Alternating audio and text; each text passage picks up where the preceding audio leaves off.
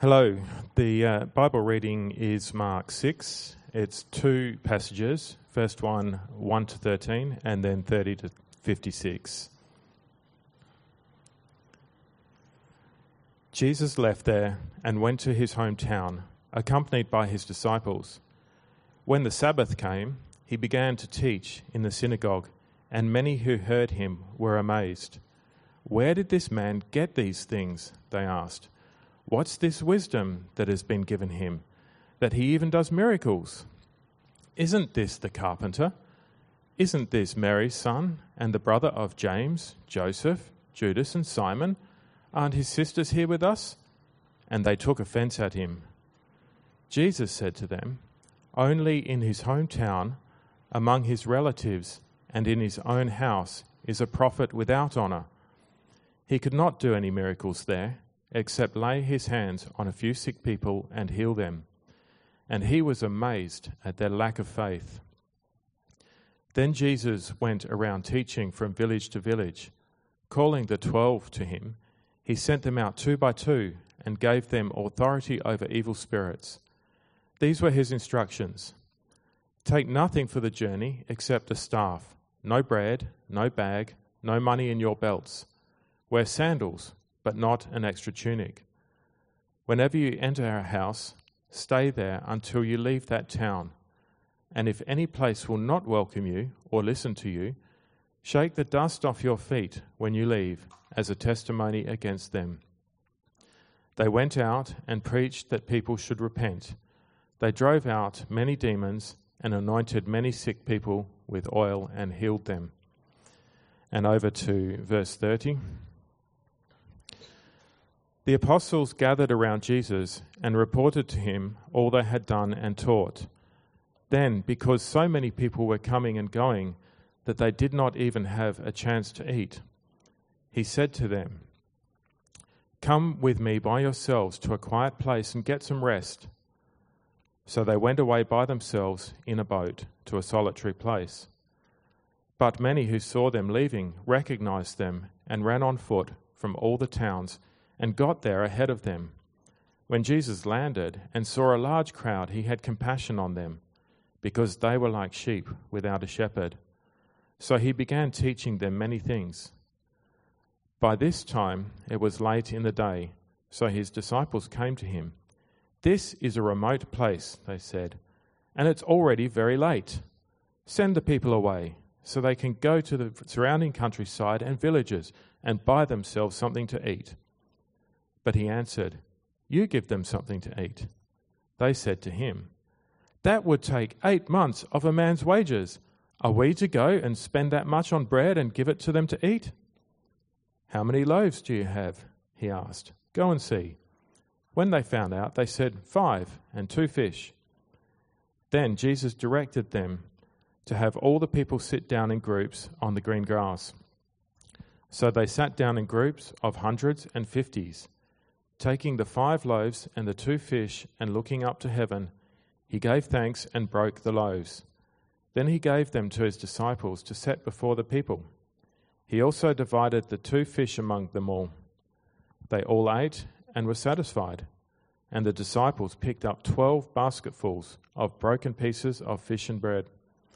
The number of the men who had eaten was 5,000. Immediately Jesus made his disciples get into the boat and go on ahead of him to Bethsaida, while he dismissed the crowd. After leaving them, he went up on a mountainside to pray. When evening came, the boat was in the middle of the lake, and he was alone on land. He saw the disciples straining at their oars because the wind was against them. About the 4th watch of the night, he went out to them, walking on the lake. He was about to pass them. But when they saw him walking on the lake, they thought he was a ghost. They cried out because they all saw him and were terrified. Immediately he spoke to them and said, "Take courage, it is I. Don't be afraid." Then he climbed into the boat with them, and the wind died down. They were completely amazed, for they had not understood about the loaves. Their hearts were hardened. When they had crossed over, they landed at Gennesaret and anchored there. As soon as they got out of the boat, people recognized Jesus. they ran throughout the whole region and carried the sick on mats to wherever they heard he was.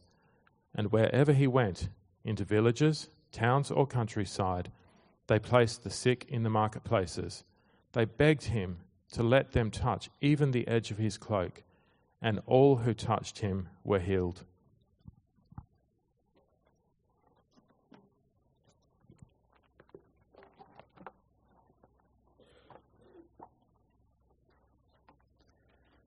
Most people in Australia know that we've got a pretty strong culture here of cutting down the tall poppy. Peter Harcher from the Sydney Morning Herald, he writes about it like this. He says, according to the unspoken national ethos, no Australian is permitted to assume that he or she is better than any other Australian. How is this enforced? By the prompt corrective of levelling derision. It has a name, the tall poppy syndrome. The tallest flowers in the field will be cut down to the same size as all the others. This is sometimes misunderstood. It isn't success that offends Australians, it's the affront committed by anyone who starts to put on superior airs. Now, since I've moved here to Adelaide, I suspect actually that tall poppy syndrome is actually stronger in New South Wales than here. You see, in New South Wales, it's entirely appropriate to make a kind of preemptive strike. In fact, it's your duty. You don't have to wait for someone to do something that shows that they need to be cut down to size. You just have to have good reason to suspect that they might get big ideas about themselves if you don't help them out. So every so often you just give a little snip, just out of kindness, just to make sure they don't get any ideas about themselves being special. Now, sometimes it's just harmless fun, but at other times it's not really a good thing at all. And apparently some research in New Zealand has shown that a culture of tall poppy syndrome in an organisation can reduce the average performance of people by 20%. Not that I'd trust that study. I mean, it's from New Zealand. They probably surveyed sheep. You see? That's tall poppy syndrome happening right there. That's my old New South Wales self speaking. It's terrible. It's rude. It's bad. It's also a little bit funny if you're not from New Zealand. But in our chapter today, we see something kind of like tall poppy syndrome. But it's not at all funny, not even a tiny bit. It's actually quite sad. It's tragic. We read in that first verse that Jesus comes to his hometown, to Nazareth. And then we get to see the locals trying to figure him out. And they're struggling. Now, in one sense, Jesus is clearly a tall poppy. He stands over and above all others, and he knows it, but he doesn't quite fit the normal tall poppy scenario. Because even though he's like this, nonetheless, he not only stoops down and serves others, but he numbers himself with the lowest of the low. And he doesn't do it in a patronizing way, but he genuinely gives himself to these people.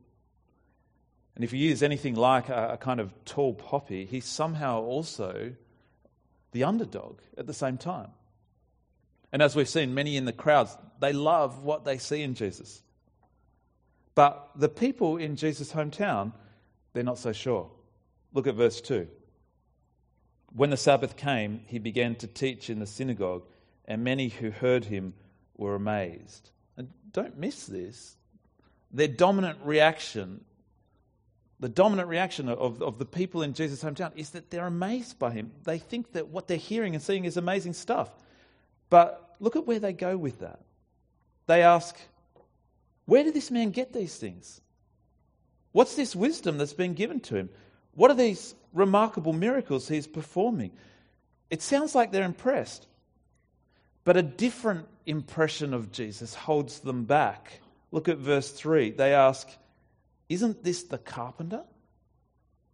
They're thinking, who is this blue-collar bloke pretending to be a scholar? Didn't we pay him a few years back to renovate the bathroom? They ask, isn't this Mary's son and the brother of James, Joseph, Judas, and Simon? Aren't his sisters here with us? For some reason, whenever people know your mum, they stop taking you so seriously. But the people in Jesus' hometown, not only did they not take him seriously, they go even further than that. Look at verse 3. And they took offense at him. Why? Why should Jesus, being so amazing, offend them? Jesus identifies the problem in verse 4. He says, "A prophet is not without honor except in his own town, among his relatives, and in his own home." A prophet brings something extraordinary. A prophet brings the very words of God. But those who are naturally closest to the prophet, they're the ones who are most likely to miss it, because they're most likely to be unable to see past what's ordinary about the prophet. And more than that, they often don't want to see past the ordinary because of pride. And so where a prophet is most familiar, he's least honoured. And here, Jesus turns up, and instead of saying, "How good is Nazareth? I owe so much to this place," instead he has the audacity to turn up and say to the people who made him, "Repent, the kingdom of God is at hand." And so they don't miss what's extraordinary because they can't see it. They miss it because they don't want to see it. They use what's ordinary about Jesus to justify ignoring what's clearly extraordinary. I find this actually quite a terrifying moment in history, because I reckon that it would be quite easy to repeat it even today. These people, they know Jesus well. In one sense, they know him better than we know him. I mean, could you have listed the brothers of Jesus? I couldn't have. James, Joseph, Judas, Simon. But this kind of closeness to Jesus, it didn't help them. It actually hindered them. They couldn't see past the ordinary. They didn't want to see past the ordinary. Now, it's not exactly the same scenario, but I reckon if you grew up in a Christian home, there are some warnings for you here. Jesus, he can seem so familiar, so ordinary, so everyday, that we could just miss how extraordinary he really is. You've known the name of Jesus before you could even speak. You know Jesus is great. Well, at least you know that's what people keep saying about him. But I'm guessing that you also know that it could be easy to not want to honour him, and so to find reasons not to. I was like this as a teenager growing up. For a long time for me, Jesus was just mum and dad's thing. And to me, he was completely unremarkable. Now, in some ways, because of the ordinariness of mum and dad, it was so easy to miss the extraordinariness of Jesus, their king and their saviour. You might be feeling like that even today. Even right now. You might be here at church because this is mum and dad's thing. But that would be a tragic mistake to make. You see, God is not your mum and dad's God. Not in the sense that they don't own him or control him or decide what he's like. God is so much bigger, so much more extraordinary than we can ever comprehend. For me, something that eventually helped me to see this as a teenager was noticing the difference between my mum and her brothers and sisters, and particularly seeing the difference between me and my cousins. Mum, she'd become a Christian in her late teens, and she was actually from a fairly dysfunctional family. And so when we'd visit our cousins, I often felt so different to them. There were drugs, teen pregnancies, conflict between them and their parents, and all that sort of thing. But the biggest difference was that we just had a completely different outlook on life. You could see the ripples of a dysfunctional family, a hard upbringing in the families of all my mum's brothers and sisters. And even in our own family, you could still see those ripples, but you could see real difference. The course of my mum's life had been changed by Jesus, and there was no other way to explain it.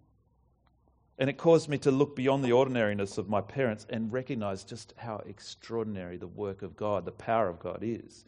Your parents don't speak for God. He speaks for himself. And he may or may not be speaking through your parents. But either way, don't make the mistake of missing the extraordinary just because it comes to you via the ordinary. This rejection of Jesus in his hometown, it again raises this question of whether Jesus is a leader worth following. But in so many ways, that's already been decisively answered for us in this biography. We saw Jesus calm the storm. We saw Jesus give life to that man possessed by a legion of demons, life to a lady afflicted with suffering. And we've just seen him, just before this, reach down into death itself and pull back the life of a little girl. Now, at this point, we know that Jesus is a leader worth following. What's new here is that Jesus uses this challenge to his leadership to start to instruct his disciples in what kind of leaders they should be. See, look at verse 7 again with me. Calling the 12 to him, he began to send them out 2 by 2 and gave them authority over impure spirits. Here we see Jesus work in the way God has always worked. He uses ordinary people. He sends out the disciples who we've seen are barely keeping up with him. And he sends them out with his own extraordinary message and his own power over evil and sickness. I reckon one of the extraordinary things about God is the way that he always does his work through the ordinary. And it's always been this way. Right at the beginning, God molds Adam out of the stuff of this earth and sets him up as the ruler of this earth, under him, and a conversation partner alongside him. God, he always seems to choose the younger, the more ordinary, over the older. Abel over Cain, Jacob over Esau, Judah over Reuben, David over his brothers, and it goes on. God chooses the weak, ordinary Israelites who are slaves to be his people. God chooses Moses, too shy to speak. Gideon, too scared to fight. Ruth, a foreigner. Rahab, a prostitute. God does his extraordinary work through the ordinary. And it's no different here. God is happy to take on ordinary humanity in Jesus. And then God is happy to grow his kingdom through raising up ordinary men to be his apostles. And of course, it's no different today either. God's still on about raising up leaders, not apostles, but ordinary people who will take his extraordinary message to the world. People who will follow, who will lead others in following Jesus. Now, at this point, you might be thinking, I feel inadequate to that task. And if that's the case, it's good, because as we'll see, that's what actually makes you more qualified than most. Look at what Jesus is teaching the disciples as he sends them out in verse 8, where we see this. See, he sends them out vulnerable and ill-resourced. And he does it so that they'll know without a doubt that it's God who's working the extraordinary through them. I went hiking, I might have told you this a while back, but I went hiking once with a couple of uni students who wanted to be like Bear Grylls, and they wanted to take almost nothing with them. Now, their confidence in this particular situation wasn't that God would provide. That wasn't where their confidence was at all. Their confidence was in their manliness. But I wasn't particularly confident in their manliness. I'd seen the fake tanning lotion that they used. And so at that point, I put my confidence in my own resources. I took a sleeping bag, I took food, and I took matches. And as it turned out, the first snake that we saw, we all ran away screaming rather than catching it for dinner. And after 30 minutes of them trying to start the fire with the flint, I pulled out my matches. I put my confidence in my own resources, and I can tell you what, I was glad I did. It was like camping with Hamish and Andy. But Jesus here, he sends out the disciples with no option to be confident in their own resources. That's what he's doing. They go out as ordinary men with ordinary resources, and God does the extraordinary through them. But the question we have to ask is, have the disciples grasped what Jesus is teaching them? Do they know without a doubt that it's God who's working the extraordinary through them? Now, Mark actually takes quite a bit of time to answer this for us. And in between Jesus sending the disciples out and them coming back, we've got this really long report on King Herod, which we jumped over today. Now it's here, first of all, because Herod, he hears about the stir that the disciples are causing, and he thinks that John the Baptist is somehow back from the dead. Herod's got a guilty conscience. And so Mark, he here explains to us why it is that John's now dead. But this report here does more than just fill in historical details about Herod killing John. It serves as a reminder of the kind of leaders that this world is so good at making.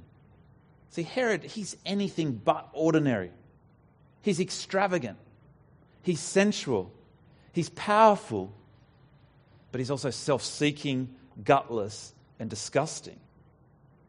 And so as we ask this question of whether the disciples have grasped that it's God alone who's doing his work through them, we've also got to consider the question of what kind of leaders they're going to be. Will they be self-seeking leaders like Herod? Or will they be leaders of a different kind altogether? These are questions actually that are going to play out over several chapters. And it's too early actually to say decisively at this point. But in verse 30, we get a hint that's just a little bit concerning. We read, the apostles gathered around Jesus and reported to him all they had done and taught. It seems that their focus is on what they'd done, what they'd taught, when it seems clear that their focus should have been on what God had done and what God had taught through them. It's at this point that Jesus models to the disciples exactly what kind of leaders they ought to be. In verse 31, we see that they're all exhausted, and so that they withdraw to a place to rest after their hard work. But the crowd, annoyingly, follows them and actually outruns them and arrives there first. The disciples are probably thinking at this point, push off you lot, it's me time. But look at how Jesus responds to the crowd in verse 34. When Jesus landed and saw a large crowd, he had compassion on them because they were like sheep without a shepherd. Jesus is nothing like Herod. He's not self-seeking at all. His concern is for the sheep. And did you see exactly how Jesus shows compassion? Verse 34. He had compassion on them because they were like sheep without a shepherd. So he began teaching them many things. Jesus' compassion drives him to teach them. They're like lost sheep, needing a shepherd to lead them and to feed them. And Jesus feeds the sheep with his words. But as Jesus feeds their greatest need, the disciples get concerned about the physical needs of the people. Verse 35. By this time it was late in the day, so his disciples came to him. This is a remote place, they said, and it's already very late. Send the people away so that they can go to the surrounding countryside and villages and buy something to eat. But look at Jesus' reply, verse 37. You give them something to eat. Why does Jesus say this? What kind of thing is this to say? I mean, what's his point in saying this? You give them something to eat. Even if the disciples had the money, they're in a remote place. I mean, even if they rocked up to the nearest kind of fish and bread shop and ordered enough for 5,000 people, still they're not going to be able to buy enough bread. The disciples, they know they can't do it. Jesus knows they can't do it. And that's exactly his point. They've come back, in some ways, singing their own praises, talking about all they'd done, all they'd taught. But what they needed to learn was that they only have authority as they're given it by Jesus. The disciples just don't have what it takes to feed God's people, not physically and not spiritually. But then, look at what happens next. In verse 41, taking the 5 loaves and the 2 fish and looking up to heaven, Jesus gave thanks and broke the loaves. Then he gave them to his disciples to distribute to the people. Jesus is teaching the disciples what kind of leaders they need to be. They need a shepherd's heart, not looking out for themselves, but looking out for the sheep. And though they don't have what it takes to feed the people, nonetheless, they are to share in shepherding the people by feeding them, but only as they distribute what Jesus has provided. They don't provide the food or make the food. They simply bring to the people what Jesus has prepared for them. They're like waiters. And this was a lesson that they desperately needed to learn. And actually, it's a lesson that any leader of God's people desperately needs to learn. So Scott, Dave, and I, as leaders here at TNE, we need to know this. But also the leadership team, community group leaders, fix leaders, jam leaders desperately need to know this. And parents, you need to know this. We're commissioned by God to do the extraordinary. We're to compassionately feed his people with his word. We bring only what Jesus has prepared for his people, nothing more and nothing less. And we're to do it fully mindful that in and of ourselves we're just ordinary, humble waiters. But through us, God is doing a critical work. And more than anything else, what this world needs is more and more people who will lead by compassionately taking God's word to others. At this point, Jesus does some things that might seem a little bit strange and might wonder what on earth is going on.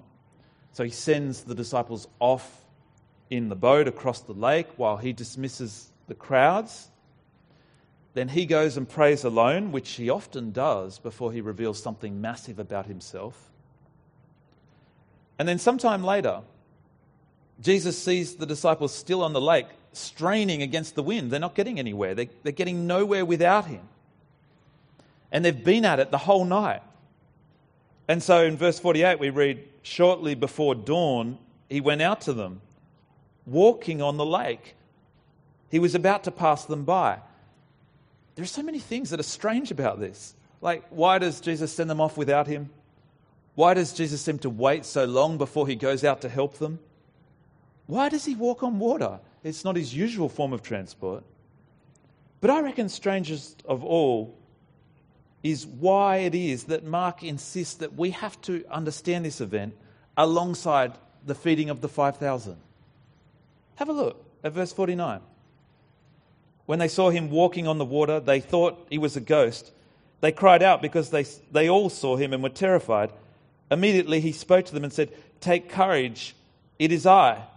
Don't be afraid." Then he climbed into the boat with them, and the wind died down. They were completely amazed. Why? For they had not understood about the loaves. Their hearts were hardened. They're amazed. They're terrified because Mark says they're missing something. But what have they missed? They missed something to do with the loaves. What on earth is Mark talking about here? He's saying that somehow if they'd understood the loaves, then Jesus walking on water and calming the wind the instant that he gets into the boat with them wouldn't have been surprising. And Mark says that the reason that they missed it was because their hearts were hard. But what exactly is it that their hard hearts have missed here? Was it simply that they needed to learn, don't be surprised by anything this guy does? It's much more than that. What they missed in the loaves is who exactly this is, who is with them. Their hearts are impervious to grasping who exactly this shepherd is who is feeding his sheep. In Ezekiel 34:15, God had said, "I myself will be the shepherd of my sheep, and I myself will make them lie down, declares the Lord God." God had promised to shepherd his sheep himself, and that's exactly what he's doing in Jesus. God alone is the one who can miraculously feed his people. Like in Exodus 16, God says to Moses, "I will rain down bread from heaven for you." And once more, again in a wilderness, that's exactly what God's doing in Jesus. If they'd understood the loaves, if they'd just stopped and put the basket down for a minute and just looked around at 5,000 people in a wilderness being taught by a compassionate shepherd, being fed spiritually and physically, if they'd looked past the ordinary and actually taken in the extraordinary, what would they have been unable to miss? Wouldn't their hearts have thrilled with what this scene is crying out? Which is exactly what Jesus gives them another chance to hear in verse 50. When walking on the water, he cries out to them, "Take courage, it is I." He literally says, "Take courage, I am," which can mean it is I, but for the soft-hearted, it can only mean that he is the great I am, the great shepherd who feeds his people from heaven. We shouldn't miss that Jesus here in this whole event is still teaching his disciples. He's teaching them still what kind of leaders they need to be. They cannot be leaders who are hard-hearted, which means they need to be compassionate shepherds under him. But more than that, they need to be shepherds whose hearts are soft towards him. They cannot be like the people in Jesus' hometown who refuse to see who he is. Kind of leaders that Jesus wants are those who will recognize him for who he really is. People who fully comprehend just how extraordinary he is. Jesus wants leaders who recognize that, of course, we've got nothing to bring people unless what we bring them is Christ. Because he himself is Yahweh, our Lord, our God. Until we've got soft hearts to recognize that, we will never be the leaders that we need to be. It occurred to me that this part of Jesus' biography here in Mark is very fitting for a time when we've been commissioning Scott and Dave and our Jam leaders last week, community group leaders this week, and Fix leaders next week. But it's relevant, of course, not just to them, it's relevant to all of us. Most of us lead in some capacity, whether as a mentor or as a parent. And all of us, leaders included, need to be fed by God. And it could be very easy for us to miss that God uses ordinary people to do that. God uses ordinary people to bring us something extraordinary. Your parents are ordinary. You're quite right. It's true. They are. But when they urge you on to Jesus, they're leading you to someone who exceeds and excels you. Someone extraordinary. Your community group leaders are quite ordinary. It's true. I mean, I think they're great, and I'm very thankful to God for them. But in the end, they're just flawed humans like the rest of us who hardly feel up to the task. But as leaders and as those who are led alike, we should never forget this. God uses ordinary people, but only as they bring us what he's prepared. There are so many good things about being in a community group, like the fellowship and the friendship, sharing life together, sharing each other's burdens and each other's joys. It's wonderful. Community groups are where prayer and pastoral care happen. But we should never forget this. Unless community groups are bringing God's word to us faithfully, carefully, humbly, then we're not receiving what we need. We must never be people who turn our noses up at what God has prepared for us. We've said that our hope for 2018 is that it'll be for us a year of spiritual growth. Do you know that they've done studies, extensive studies on thousands of Christians from heaps of different churches? And what they discover only confirms what Jesus is teaching his disciples here. It's daily, personal reflecting on Scripture that causes spiritual growth. Daily, personal reflecting on Scripture. It's twice as powerful as anything else in being a catalyst for spiritual growth. And so if we're not prepared to feed on that, on what Jesus brings us, on God's word, then really there's not much point talking about spiritual growth this year because nothing else compares. And if your community group leader is going to take their calling seriously to feed God's people, then they're not only going to do that on a Tuesday, a Wednesday, a Thursday night, but they're going to gently, compassionately be encouraging you to be reading God's word daily as they set the example in doing it. Jesus wants to raise up leaders who will feed his people, who are not hard-hearted to him. Leaders who recognize who he is. Leaders who recognize that his word, unaltered and alone, is what feeds the needs of his people. Let's pray. Father, we thank you so much for Jesus, our shepherd. We thank you that you have opened our eyes to see who he is, and we pray that by your Holy Spirit you would continue to open our eyes to see just how extraordinary he is. Lord, help us to see that he is the source and the meaning of life. Lord, we pray that we would be a people who are so hungry to receive from him the food that we need. And Lord, we pray that those of us who are leaders and parents, that we would recognize that without Jesus we are unable to fulfill the needs of people. Lord, that we can only bring what people need when we bring them Jesus and his word. Lord, we pray that our community groups this year would reflect that. But Lord, every aspect of our lives, in our homes, in this church here, in everywhere where we serve, Lord, help us to see this. We thank you so much that Jesus provides for us. And we thank you, Lord, that he is willing to do it even through us, humble servants of you.